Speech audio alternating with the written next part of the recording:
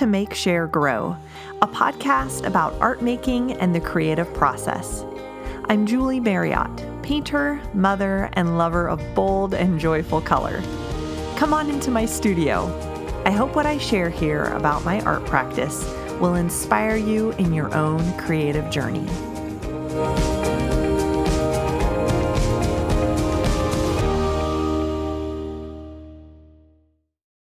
Hello, and welcome to week 2 of my documentation of my new painting collection. There were several things that went on this week that I tried out and explored, and I am excited to share all of the nitty-gritty goodness with you. So let's dive in. Okay, so I have 2 pieces underway now, so we'll talk about the first one first. I had started that last week, and I continued to develop it on. I felt like the painting that I was working on, the floral painting, I feel like it was going somewhere good last week, and it just needed, after I kind of went crazy on it, there was lots of layers, lots of colors, lots of just sort of undefined, mushy areas. And so I kind of got to a point, I could feel this tipping point between just completely intuitive play at the beginning of the painting. And then I kind of hit this point where I felt like if I continued to just completely unthinkingly play on it, I would just start painting over a lot of things that I really was liking in the painting. So I decided to slow down and be a little bit more intentional. I was still layering and kind of exploring colors, but I was doing it a little bit more slowly, a little bit more thoughtfully, and kind of starting to define the light in the painting. And so for me, that really means like I kind of do a lot of things in like a 1 value range, or I don't know if that's the right way of describing it, but I do a lot of medium value colors. And then at a certain point, I start adding in highlights and then darker colors to help define the values and kind of round it out and add contrast. And so what was going on in the painting is I kind of decided, since it's a bouquet sitting in a vase, I decided, okay, the light needs to be coming from, this direction. I decided to be coming from the left-hand side. And I decided that one side of the vase was going to be lighter, one side was going to be darker, and then one side of the bouquet was going to have some more shadowy areas to it. Not completely, but diving into the shadows a little bit more than the opposite side, the lighter side. And so, yeah, that was really fun. And I just continued to layer and to define shapes and kind of not clean up edges at all. The edges of all the different shapes in the painting are still very hazy, and I love it that way. And I got the comment from a couple people who saw the painting at this stage that it had a more muted sort of feeling to it. And that kind of caught me off guard, because at first I was thinking, wow, this is so bright. Look at all the bright colors in it. It's just like all my other paintings. And then when I got the comment that it was more muted, I was like, what is going on? And so I thought about it some more and realized that what's going on in the painting is that because I'm using this dry brush technique where I'm laying down texture, but you're still seeing the color that's underneath the color that I'm painting.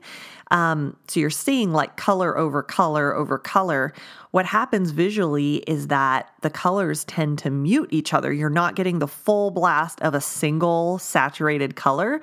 You're kind of looking through layers of color to layers underneath. And so your eye is like visually mixing the layers. And so it's coming out as a more muted experience, even though I'm using intense colors for the most part the whole time. So I thought that was really interesting and kind of a neat development. So I've definitely been trying to find the balance between intentionally developing areas of the painting and not having it be completely haphazard. So finding that balance between developing, but then not overworking. So to me, I feel like if a whole painting is just very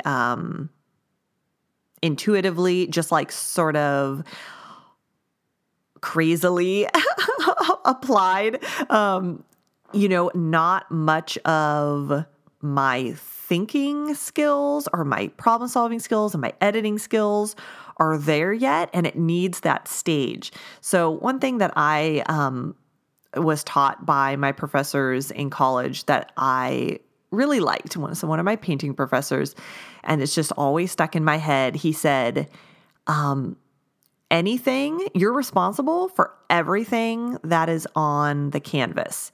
You have chosen to leave it there or to take something away or to leave it there. And everything that's there on the canvas, you have chosen to leave there.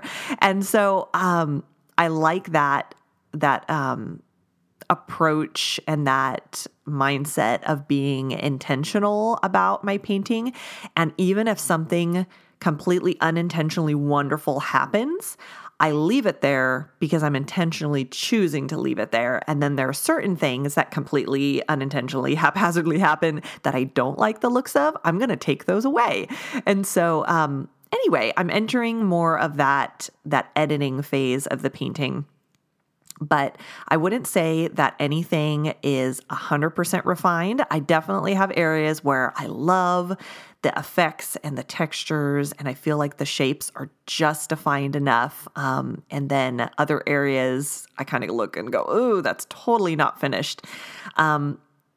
But for the most part, I felt like it was at a good place, and I was starting to get a little bit tighter with my painting style and wanting to be a little bit more getting into the details. And so, like I said last week, I really don't want to jump into that phase until I have more canvases going on this looser sort of, at that looser stage, so that I can kind of stay in the really playful, loose, intuitive phase of my creation process as long as possible.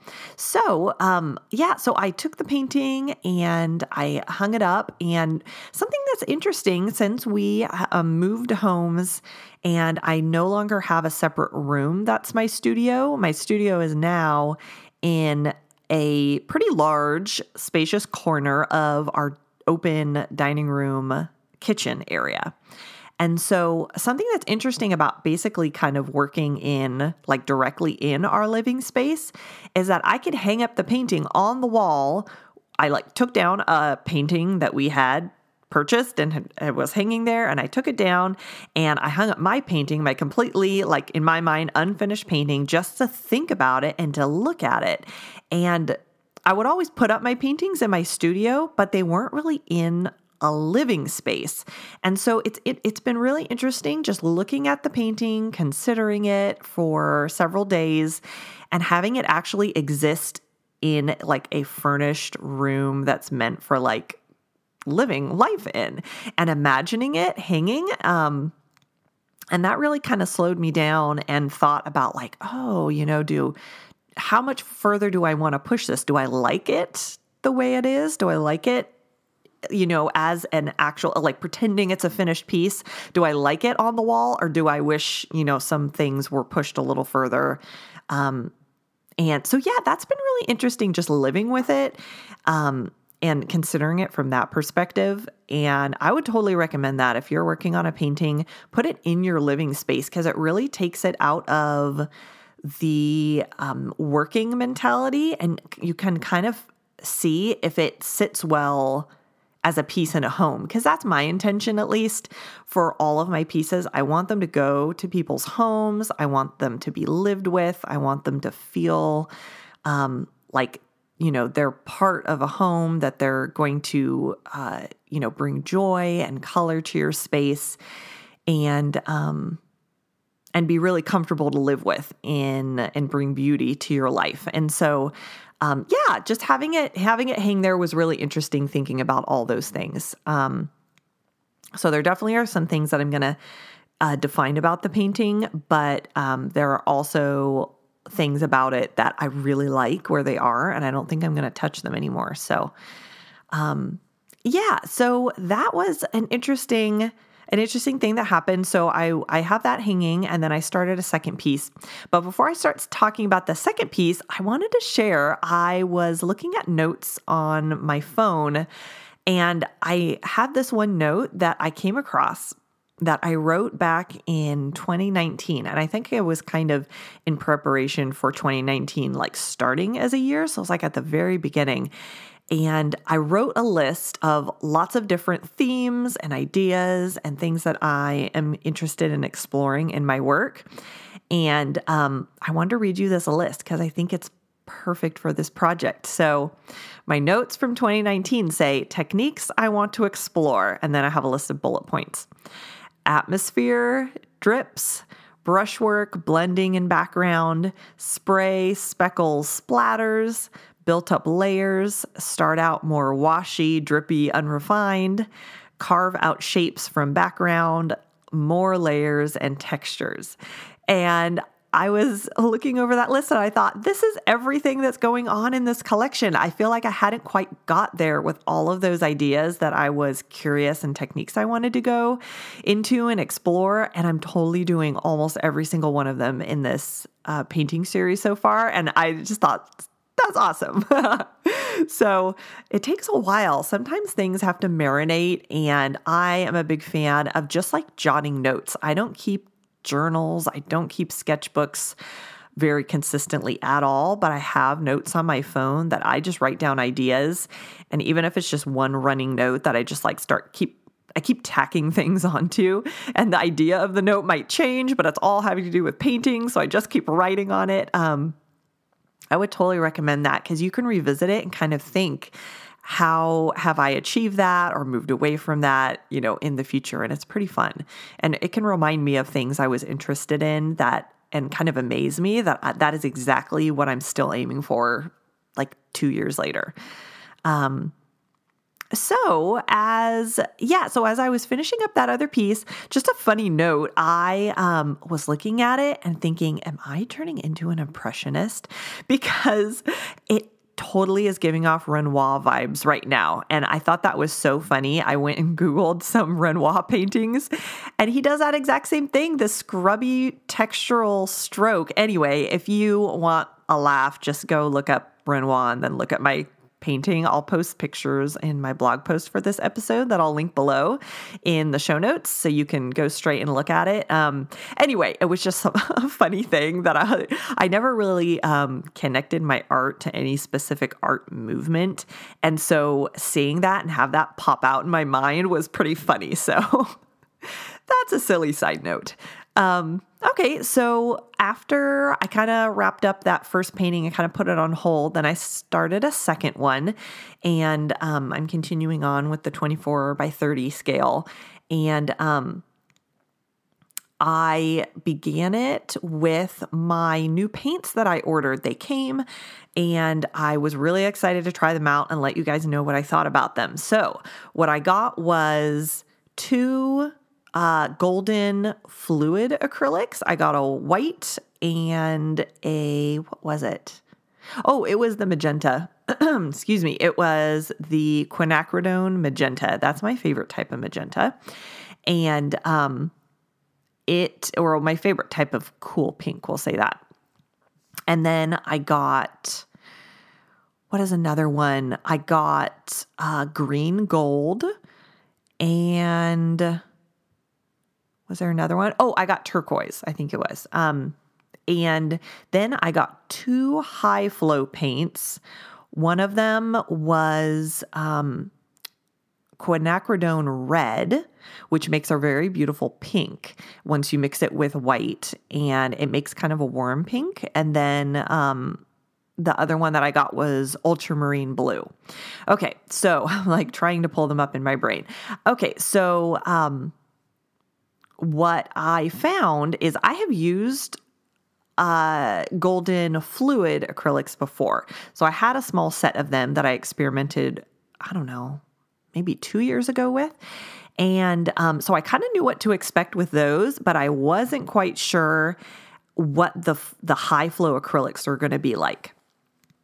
So I've read when I was reading reviews online over and over, I hear people comparing the fluid acrylics consistency to like the consistency of heavy cream. So if you buy like whipping cream or heavy cream, it's like definitely a liquid, but it has just a certain amount of viscosity. It's like has this little bit of thickness that makes it thicker than water. And what I found with those is that if I love painting just loosely and fluidly with them, but they don't produce drips unless I also have water in my brush. So that was something that I really wanted to figure out for these particular paintings. I love adding drips to these. I'm having a lot of fun with that, using drips. And I wanted to try to find a paint that was a little bit of a thicker consistency, or not a thicker consistency, that's the wrong word, was more opaque. That's what I'm trying to say. It's a stronger color with also having a drippiness to it, like a very fluid consistency. So both of the paints I bought have very good pigmentation because they're Golden brand and they have very high pigment counts. But the fluid acrylics don't drip unless my brush is just completely saturated with the paint, and I push kind of hard with my brush down, and then a drip will form. But usually I was finding I had to mix some water to get it to drip. And so then I tried out the high flow acrylics, and it was really interesting. I was expecting them to be more watery, but literally their consistency is just like water. They're in these interesting squeeze bottles that have like a little pointed twist up top. So you just kind of twist to uncork the top a little bit, and then it's like this little point you squeeze the fluid out of. And people will use it for ink in pens and for airbrushing tools and things like that. And so I was expecting something very fluid, and I squeezed it out on my palette, and it's runny exactly like water. It felt like completely, almost like uncontrollable, like it's like slipping and sliding if you tilt your palette. And so those, I just had to fill up my brush with that like only about halfway, and it would form a drip and go straight down my canvas really beautifully. And I feel like I'm turning into a drip nerd because I love fast drips, like what those look like, how they're really beautiful and straight and clean, and they don't meander like side to side as they're going down. And paints that are thicker, like when I was using just a clear gloss medium to mix with my paint, it would be so thick, it would create like a really wide drip, and it would also drip very slowly so that it kind of traveled from side to side as it went down. And this drips, the high flow acrylics drip just like water would, where it's like definitely goes much quicker and faster down the canvas and just produces a beautiful kind of saturated color drip. So I'm a big fan of them. I love them. They definitely are pricey. So I just brought a couple colors of those, and I found if I mix the high flow with the fluid, and then maybe added just a little bit of water, I could get lots of color variations. And so I'm happy with what I've got for now. And being that this is just the first layer, I'm not really worried about having all the colors that I like to have in my palette over the course of the whole painting, all for these really fluid paints, because I kind of end up painting over a lot of my base colors. So I'm not as picky about what I'm using. I'm actually being very, very intuitive at this point, trying to not be sensical at all and being like, I know this is going to be a totally different color. We're just going to make the flower yellow right now, and I'm going to do something else over top of it and develop those lovely layers where you can kind of see the history of the painting. And so yeah, all of that to say, I think I'm going to just keep going with the ones that I have. And, but I'm really happy that I got those and was able to experiment with them, and they do exactly what I was hoping for. Okay, well, we got really nerdy with the drippy paint, you guys. So hopefully I kept you interested that whole time. But if not, tune back in, come back. We're going to move on. One thing I did want to say is that I bought Golden's Green Gold acrylic color, and I love it. I've actually heard several artists say that they couldn't live without green gold, and I was really curious to see like what is the magical green gold. And it is like a super intense yellowy green, but it also has a bit of a brown tinge to it. And I love that. I love more complex greens instead of just a very, very like Kelly green, kind of like bluish kind of a green. So I love like more muted greens. And anyway, it was almost, when you mix it with white, it almost was coming out like neon a little bit, which was like, wow, it's so intense and so interesting. So anyway, I just wanted to say I'm really enjoying the green gold, and I'm going to see like how it fits into my paintings, because whenever I buy a new color, usually it becomes like my new favorite thing. So we'll see. Okay, so I am going to wrap up the episode now, but I wanted to just end with something that I loved this week and that was inspiring to me. So I was listening to Susan Nethercoat's podcast. She's an Australian artist, and I've really been enjoying her podcast. And I was listening to episode 50 of her podcast, where she was having a conversation about developing different styles as an artist and the pros and cons of that, and kind of the struggles that we as artists have when we're trying to, develop our artistic voice and become known for a certain aesthetic in our work. But then we're also battling having this desire to move forward and to experiment and to try new things. And I feel like that is something that has totally been going on in my mind recently with this new body of work that I'm starting, where I'm doing things and I'm trying things, and the work is turning out like pretty different from my normal style. And, as I'm loving it, I'm having so much fun, and this is totally the direction that I am interested in pursuing for this collection and exploring and forging ahead. It's still sort of in the back of my mind. Will all of the people who've been enjoying my art, will they like this style? What will they think? And so it was really encouraging listening to this episode, because Susan was talking about how, all through art history, artists have gone through different stylistic phases and periods. And you wouldn't have so many of the wonderful periods of different artists and the different styles that we can to enjoy from them if they hadn't gone through all of those different phases. And also, there's always a unifying factor, because it's coming from you, that pulls the work together. And just to get really clear about what your personal voice and unifying thing in your work is. And then other things can fluctuate, as in like the color palette you use or sort of the style of strokes. But what is the thing that you are really creating for that's always going to be there? And one quote I wrote down from the episode that I loved is this: "My job as an artist is to continually forge ahead into territory that I haven't investigated or explored yet."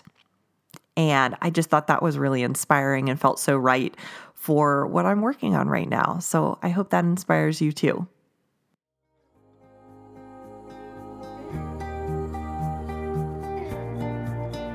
Okay, that is it for this week. Thank you so much for joining me and for reveling in all of the nerdy chit chat. I'm excited to keep sharing with you next week on how the work has progressed. All right, bye for now.